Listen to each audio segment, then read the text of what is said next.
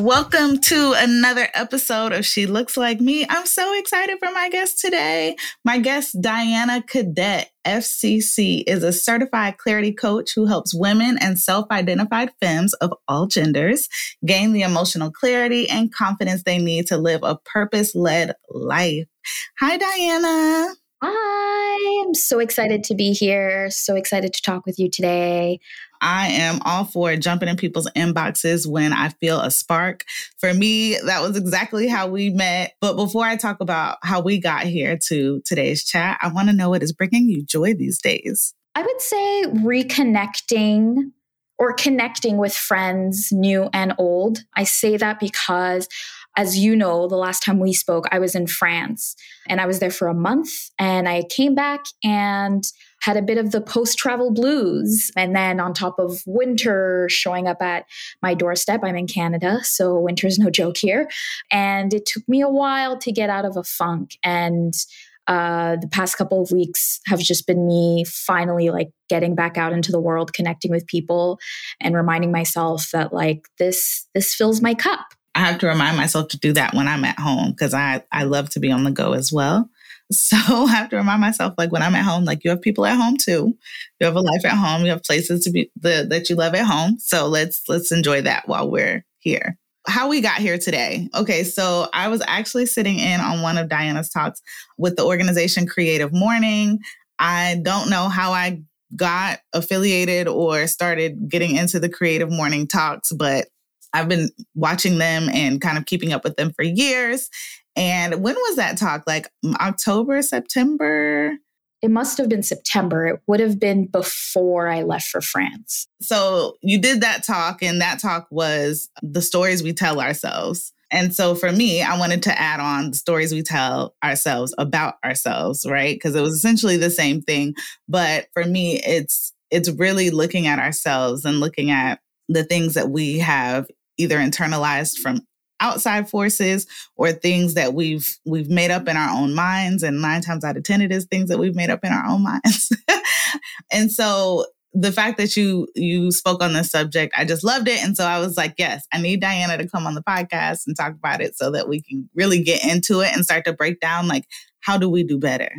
Before we get into how to do that, I want to talk about how you got here, like where you were in your journey, where things were for you, where you felt like you needed to maybe assess this for yourself. Because I know that a lot of times before we can go out into the world or before we do go out into the world and start talking about it with other people, we deal with it ourselves in private somewhere that's not so cute. So what did that look like for you? I think it was about 5 or 6 years ago and my life was really transitioning. I've been working for damn near my whole life. I was born and raised in Montreal, Canada, and I had just moved here to Toronto about 5 years prior to that time. You know, I was kind of coasting through life, getting whatever jobs I could get, but I always envisioned something more for myself. And that period of time is when everything I hoped for myself was slowly starting to come to fruition. You know, I was making good money. I was in a cool, innovative industry. I was working in tech at the time. I was in marketing. I was actually doing something with my degree somewhat, but I was still, you know, the me that I was used to being. And when that started to really shift was, you know, as people got to know me and reached out to me for different opportunities or asked me if I would ever do certain things like, you know, public speaking, things like that, my go-to response was always like, oh, like I'd love to, but I'm too shy. And it would usually stop there. Sometimes they might give me a look. And it wasn't until, you know, I had really built this core circle of friends that really knew me. And we all happened to work together at the same company. Every time they overheard me tell someone I was shy, like just roasted me. Like, girl, what are you talking about? And at first I like laughed it off. And I was like, I mean, you know, good on me for like, I try not to project it too much so you don't know, but this is a real thing. And they're like, are you sure? Like, that's what it is though? Like, cause like, you know, once you get out there, like you're out there, you know? And I was like, okay. And then, so after a while, I just stopped kind of combating it or brushing it off and really took a second to like think about it and be like, maybe there's something to that, right? Cause I'm a strong believer in like, listen to what people are telling you. right? Like, don't get so wrapped up in your own head or your own mind or your own narrative or your own stubbornness that no one can ever tell you anything about yourself. At the end of the day, yes, you know yourself the best, but I always try to parse through what people are saying to at least understand why they're saying what they're saying, even if they're wrong. And so I took a second one day and I was like, why is this everyone's reaction when I say I'm shy? I realized I had just been saying that my whole life. I grew up in an environment where it was better and safer and easier to be quiet and observant and look at all the ones around me. I grew up in an environment with a lot of chaos. So again, for safety, it was easier for me to just sit back and observe and move from there. And I also grew up in an environment where I was typically the only Black girl, right? Whether that was my neighborhood, all of my schooling, all of that, right? So I just became known as like a very quiet, reserved person unless you really, really knew me. And I just kind of carried that with me throughout my life, throughout my career, even well past like my childhood, well past my adolescence. You know, I'm a grown adult at this point, but I realized I was still thinking of myself like that child Diana. And I realized like I should probably update this story, especially because more and more I'm doing things that kind of fly in the face of that. And once I did, honestly, just that reframing in my mind, it's not like it was written anywhere or official, but just that reframing in my mind of like, I'm not shy. I do tend to have social anxiety. And in certain situations, it takes a lot for me to open up. But if I feel safe and comfortable enough, I am very outgoing. I'm very candid. I wear my heart on my sleeve. And just that simple reframing, next thing I knew, you know, I was going to a speakers boot camp and I was speaking publicly online and I was building an online presence for myself. And I was doing all of these things that before I would honestly just tell myself, like, don't even bother. Like, you're shy. That wouldn't be fun for you. Why are you doing that? And so that started about in my mid-20s. Now here we are. And yeah, it's definitely not something I connect with anymore in terms of that narrative. But yeah, it really took my friends pushing me, well, laughing at me, to revisit that part of myself. I love it. And shout out to friends, okay? Telling you about yourself in good ways, okay? Yeah. Because like too often there are instances and experiences where people are telling you about yourself in bad ways. Yeah. To be able to tell you you're amazing or you're dope or you're not that shy, you're actually really outspoken and you have a lot to say and the things you say are valuable and all that good stuff. So I love it. Shout out to your friends. Because there's a balance there, right? Like in my experience, I've been used to people telling me about myself, but they're just projecting or they're trying to undermine me in some way. And then when you're used to that, it's easy to assume the opposite is people blowing smoke up your ass. It's people just trying to motivate you because they have to or because they love you or whatever. And so it's really important to have that discernment. And if you're not sure, just ask, right? At the end of the day, they're your friends. They have a more objective view of you. But if you're looking for that clarity, looking for that honesty, you should feel free to ask if they are, really good friends. One of the reasons that I resonated with your first talk was because I think about, and I've been doing this in my own journey, like thinking about what parts of my story, especially because of that second half, right? The projecting, the people telling me about myself in ways that I'm like, I don't think this is mine to hold. I think this is your thing. Oh, okay. We're just going to send it my way. Got it. Okay. So I really had to assess like, who am I? Because I have to get really clear about that. And I think everybody should get clear about it because if you don't, like people just will throw all kinds of stuff your way, right? So I had to sit with that for a while. So all of this that you're hitting on is, listen, gems on gems. Okay? I absolutely love it. And so how would you say your life has changed in the time? Or what did that transformation look like? Like, how did you actually start? Were there tangible things that you did? Was it just kind of a mindfulness, awareness thing? Like, what did that actually look like to get started, I should say? It was definitely more of a tangible thing. Once I kind of decided to make that switch, there was still a couple of years of kind of like faking it till you make it, because it was something that I knew objectively was the truth, but my mind and my heart, after a lifetime of believing one thing, still had to catch up.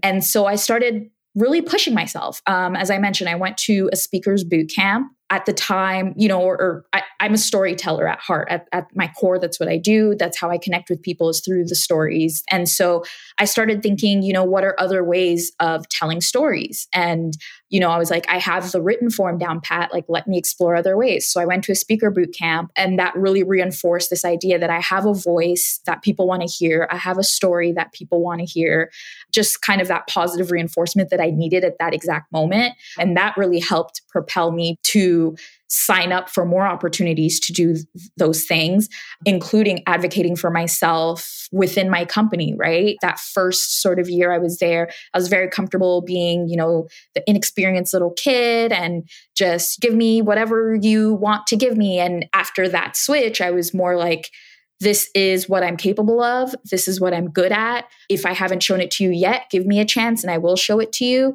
And just being a better advocate for myself, right? Because I was more sure of myself than I'd ever been. I felt more supported than I'd ever been. And all of a sudden, these new opportunities were coming about and people were positively reinforcing and saying, I heard you speak, or I saw you do this thing and it really resonated with me. And so I just kind of kept chasing that until, it sank in. And that's like a core exercise that I actually do with my clients, because I know how hard it is to kind of internalize something just mentally, emotionally. Sometimes it feels impossible. So as much of that positive reinforcement as you can find, go for it, is what I say. And that's really what I did for the next several years. I'm so glad you said that, because I was thinking about a recent public speaking situation I was in.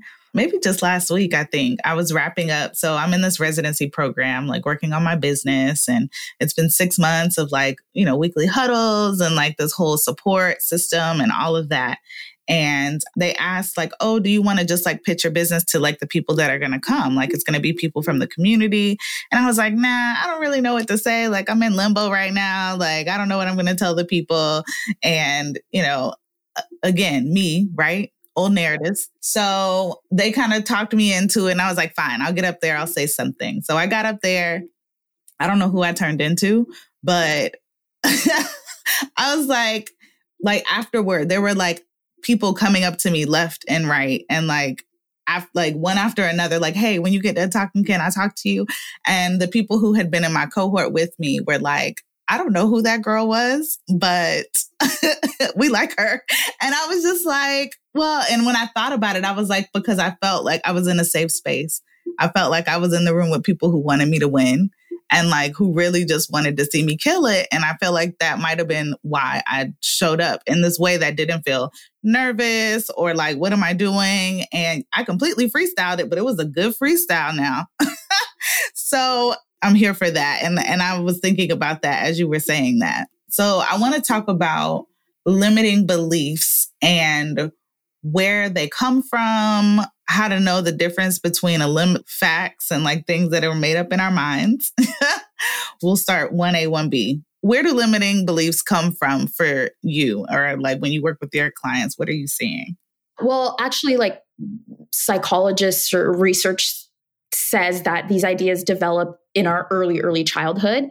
And basically, if they aren't unlearned, they follow us through our lifetime. So it took me looking back at my entire childhood to kind of realize the thread that was kind of following me through well into adulthood, right? It has to do with your upbringing. It has to do with how heard and seen and supported you felt by your immediate family members, by your community, by your peers. All of those experiences that you have that make us who we are, that all plays into our limiting beliefs at the end of the day. So if you are somewhere where if you grew up in an environment or were involved in a lot of activities where, you got negative reinforcement or you never got any sort of accolades, then you grow up to be an adult that feels like nothing is worth doing unless you suffer for it. You know what I mean? So it's kind of like it just translates as you get older and manifests in different ways. But yeah, because it starts off when we're so young, it's like built into our psyche, which is why it takes years to unlearn. It could take a lifetime, but once you know what to look for and once you know where it stems from, it's a lot easier to tackle, because if not, it's just this passive thing that over time we just accept as fact. Whatever those beliefs are, whatever that voice is telling you. My big thing with my clients is like confronting that voice. One of my clients calls it cognitive confrontations. And I think it's so important because otherwise it's just a voice that's always been with you your whole life. You have no reason to question it or question its motives or question who it is or where it's from. You just assume, well, it's a voice I'm hearing. It must be my voice. And it's like, it's kind of not. I completely agree. And so I've actually done a couple of different exercises. So with my therapist, I remember when I first started going to her, she asked me to write down my life story. That was the assignment. There were no parameters. It was like, she didn't say to turn in one page, an essay, a paragraph, nothing. And she says she's gotten everything from like a Post-it note to like full on pages. I'm on the long-winded end, so I definitely gave her a full situation. When I think about the lens through which I told her my story, it was really through like all of my sorrow and like all of the like negative things that happened to me. And really it was so we could work all that stuff out. Like I needed her to know like the pivotal moments. But I think in that, I'm like, damn, if that's how I'm holding my story as a way to tell a complete stranger, like, you know, granted a therapist, somebody who I'm wanting to work through these things, like even still, I think there were a lot of great things that I probably left out. She always tells me, she was like, you have a way of exacerbating the negative, but you have a way of diminishing the positive. So getting a little bit more in balance. Absolutely. Yeah. And one thing we have to take into consideration too is like a lot of these limiting beliefs, at least when we're kids, are coping mechanisms. They're strategies for survival, right? And so I think I was very similar to you in that I centered myself in my story as essentially a victim, which I was, but I centered it so much that that's how I came across to other people. But I did that as a kid. I did that so other people would know that I needed help. I needed support. I wasn't getting enough. I was feeling too neglected. So that was kind of like my way of signaling to adults, like, hey, like if you have room for me, like take care of me too, please. And then in the professional world, that was my way of signaling like, hey, I'm not a threat. Like, even though I'm the only Black girl here, like, please don't try to crush me. Especially like, you know, I started out in the fashion industry where it's like one wrong look and like you're someone's target practice, right? So, and then it wasn't until I was at that point in my life where everything was going well and I was in a good company and a good company that believed in me and cherished me and valued me that I realized I didn't need to use that strategy to cope anymore. I could now finally focus on not just surviving, but thriving. And that switch is so important and why I do what I do, because so many women, so many Black women especially, how many times do we sit back and ask ourselves, like, when am I going to stop surviving? When am I going to start actually living? When am I going to start not just living, but actually thriving? I think a lot of people outside of that demographic take for granted that these are moments that we actually have because of our upbringing, our limiting beliefs, our circumstances, our lack of privilege, systemic racism, all that stuff. And the switch from survive to thrive, I wish it was like a light switch, like just hit the light. Like nope, it is like sometimes the longest journey. And like you said, sometimes a lifetime. Oh, yes. But when you get to the other side, or when you even start to get glimmers of what a thriving space feels like, that becomes the journey, I think, of just wanting more of it. You start chasing it. So it's like a natural, like a lot of what I do and why a lot of what I do is focused on, is inspired by cognitive behavioral therapy, is because a lot of the work I had to do, especially as someone with, you know, diagnosed mental health issues, right? Like I've always had clinical depression. I have an anxiety disorder. So a lot of what I have to do for myself is essentially trick my brain in some way, or give myself a carrot to chase, or give myself, you know, cookie crumbs to follow. But that's just how the human brain works, because by default, it's always looking to protect us.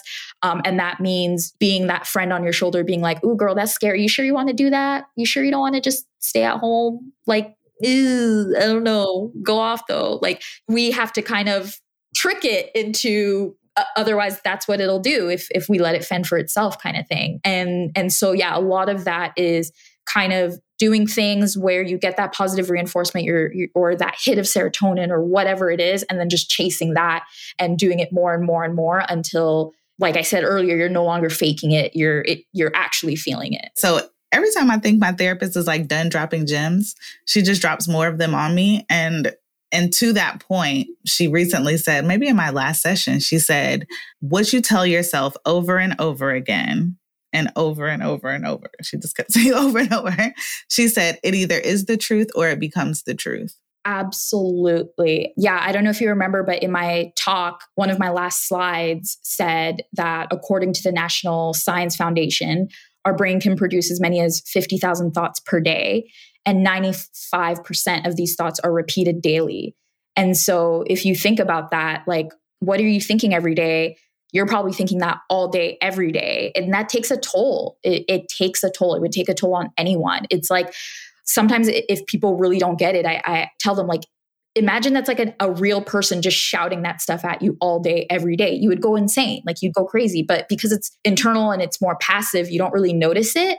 And you might not notice the individual thoughts and the individual limiting beliefs, but you remember the actions you take as a result, and you remember how you felt as a result. And so it's really important to confront those ideas and those beliefs as much as we can and make a habit of it, and just do a lot of that self-reflection that it gets easy to forget to do, right? I think the pandemic, for example, one of the very few silver linings is that it forced a lot of us to slow down. And I thought I was doing so well before the pandemic, and then the pandemic hit and I realized I was just in zombie mode again. Like, I thought I had taken myself out of it, and I realized I just found myself in another place where I was just running around the hamster wheel, right? Because in this capitalist hellscape that we live in, it's like oftentimes all you have time to do in a day is like wake up, go to work, feed yourself, do your chores, go to sleep, and do it all over again. So I wasn't pouring into myself at all.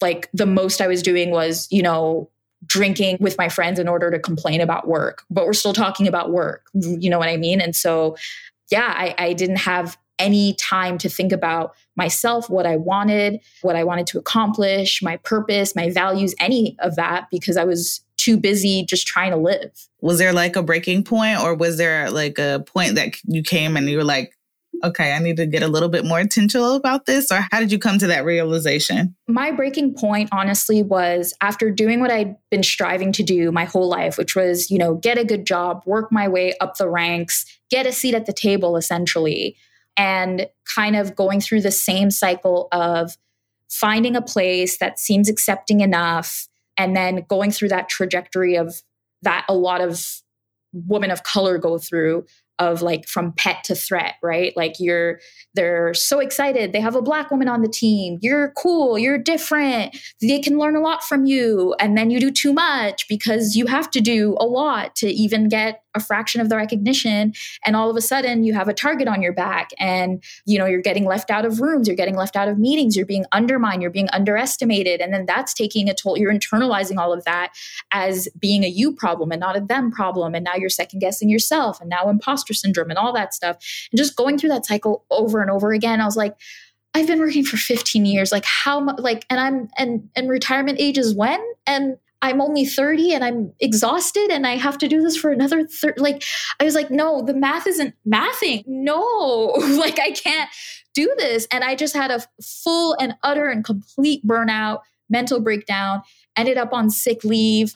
And through that, even just seeing how even just taking time for myself was still difficult. Like asking for the sick leave or filing for the sick leave was the scariest thing for me, because I was like, I'm letting people down. I'm so used to, having to be perfect and having to be the reliable and the go-to person that it frightens me to think about what people will think or what people will say behind my back, even though like legitimately I'm fighting for my life at this point. So tell me more about I See You Sis. Is that your Clarity coaching services, or is that separate? It's my coaching practice. Right now, that's what it is. I'm still pretty new. I just really wanted to nail down that name. Actually, it started as an Instagram page that I started around the pandemic to kind of I wanted it to be a safe space because, again, at the time I was really lonely and I was going through, I've lived on my own for most of my life. And so I'm going through this pandemic. I don't feel safe going outside. I live alone. All I have is my dog. Like, I just was craving that human connection and that support, everyone around me. Like, I have a great support system, but people have their own lives as well, right? And they're all dealing with, again, this traumatic thing in their own way. But, most of them had partners, significant others that they lived with, or had family that they felt comfortable staying with for long periods of time. Like, they had those other resources. So in my darkest moments, it really felt at times like I had no one, even though I have the privilege of, having a job that allows me to go on leave and having a therapist and all that stuff. Like, those 100% are privileges, but that inner child Diana that was so used to being alone in the dark, that person is still there, right? And that person, what that person needed and continues to need is that immediate support that comes with a parental figure or a significant other that can hold your hand and guide you when you don't have the strength to do it yourself. So I started this page where I would just talk about typical stuff that I and a lot of people like me went through and just open it up for conversation of like, if you ever need to talk, my DMs are always open, just in case other people were going through the pandemic alone, especially. And then I kind of discovered coaching and what it really meant. I didn't really know what it meant before. And that sounded a lot like what I wanted to do. And then I went through and got my coaching certification. And then ICU Sis just became that, because I felt like as a tagline, it really honed in on what I wanted to do and provide with my services. So what does Clarity Coaching look like? If we're sitting in front of somebody who needs Diana's services, or I'm listening to this and I'm like, this sounds cool, but I don't know if that's for me. Like, I think I got some clarity, but we good. And then there are people who are definitely like, I have no clarity, but like, can we just clarify what's within these services? What does that look like? Yeah, absolutely. So I focus on helping women and femmes gain emotional clarity, because I find that's where it starts, right? Remember when I said in my journey, once I, recovered physically, which is always the most important in the short term, I started looking for that emotional clarity. And what that means is that self-reflection, right? That confronting yourself and actually taking a moment to intentionally evaluate who you are, what you want your impact to be on this life, what you hope to gain from whatever you're doing, what your values are, and how that aligns with what you're doing. And if it doesn't align, why is that? Just kind of taking stock of who you are as a person and what you want. It sounds easy, but so many of us don't do it. We either don't have the time, or we don't really realize we're not doing it, or we do it in a really, for the most part, my clients, what I've noticed is we do it in a very superficial way. Like when I ask people, what are your values? Let's start there, because knowing your values and having them be at the core of everything you do, it acts as a compass, right? Once you know your values, then you know what is for you and what's not for you. But a lot of times people drill off these values that either their parents taught them when they were a kid and they just never like re-examined it, or it just sounds good, or whatever. My values are live, laugh, love. And it's like, oh, okay. And then what? Like, and so I ask people, what are your values? Explain where they came from, why they are what they mean, like go into depth. And so with my coaching, I focus on that emotional clarity first. So people really understand where they're coming from, why they are who they are. And this is just really helpful for people who are in transition, or people who just overall just don't feel confident in who they are or what they're doing. They're battling imposter syndrome or negative self-talk, low self-esteem, that kind of thing. Or just people who feel in a rut, people who are like, I was once that girl, but I feel like a shell of my former self, and I don't know where to go from here. And that where to go from here is key. And that's why I think emotional clarity acts as a compass, because it really provides you a direction. How would somebody get in touch with you? Like, what is coming up? Like, what do people need to know about? Yeah, absolutely. The easiest way to find me in all my channels is to go on my website, icusis.co. So ISEEYOUSIS.co, or DianaCadet.com. You can also find my coaching and all that stuff there as well. And what's coming up? Probably a couple of more workshops. I'm just kind of leaving myself open to 2022, to be honest. I spent most of this year just building a community that I love and connecting with other incredible people with their own amazing communities. And I'm just leaving myself open for 2022. Coaching sessions, whether it's retainer, whether you want to do my 8-week program, whether you want to do just one-on-ones, whatever it is, just reach out to me and we'll figure it out. I'm definitely all about accessibility, all about meeting people where they are. So I believe my prices are on my website, but if that is ever a hindrance, especially, as a woman of color, as Black women, I know how hard we're hit with this bullshit, especially with the pandemic and stuff. So definitely open for discussion there. I just want to say thank you so much. This has been awesome. And yes, I look forward. Hopefully we could do this again. Absolutely. Look forward to it. Diana, I really want to say thank you so much for sharing your journey with us, especially as it relates to the process of improving the narrative you once held about yourself so you could be all that you're meant to and capable of in this world. I relate to your story in more ways than you know, and I'm sure those listening do as well. And so I just thank you for sharing your wisdom and knowledge so that we might all take a moment to consider what stories or perspectives about ourselves are old, outdated, and just plain not accurate, so that we can instead lean into the greatness that we uniquely possess and let that energy lead the way.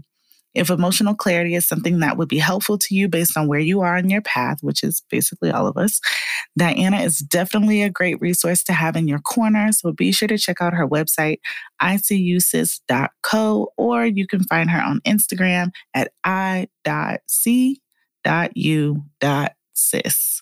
My hope for you as we wrap up this conversation is that you begin or continue to break up with all the parts of your story that are not helpful to the version of yourself that you want to show up as in the world, and replace that with the dope aspects of who you are and are growing into.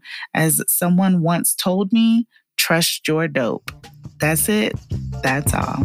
I appreciate you for listening. This is She Looks Like Me.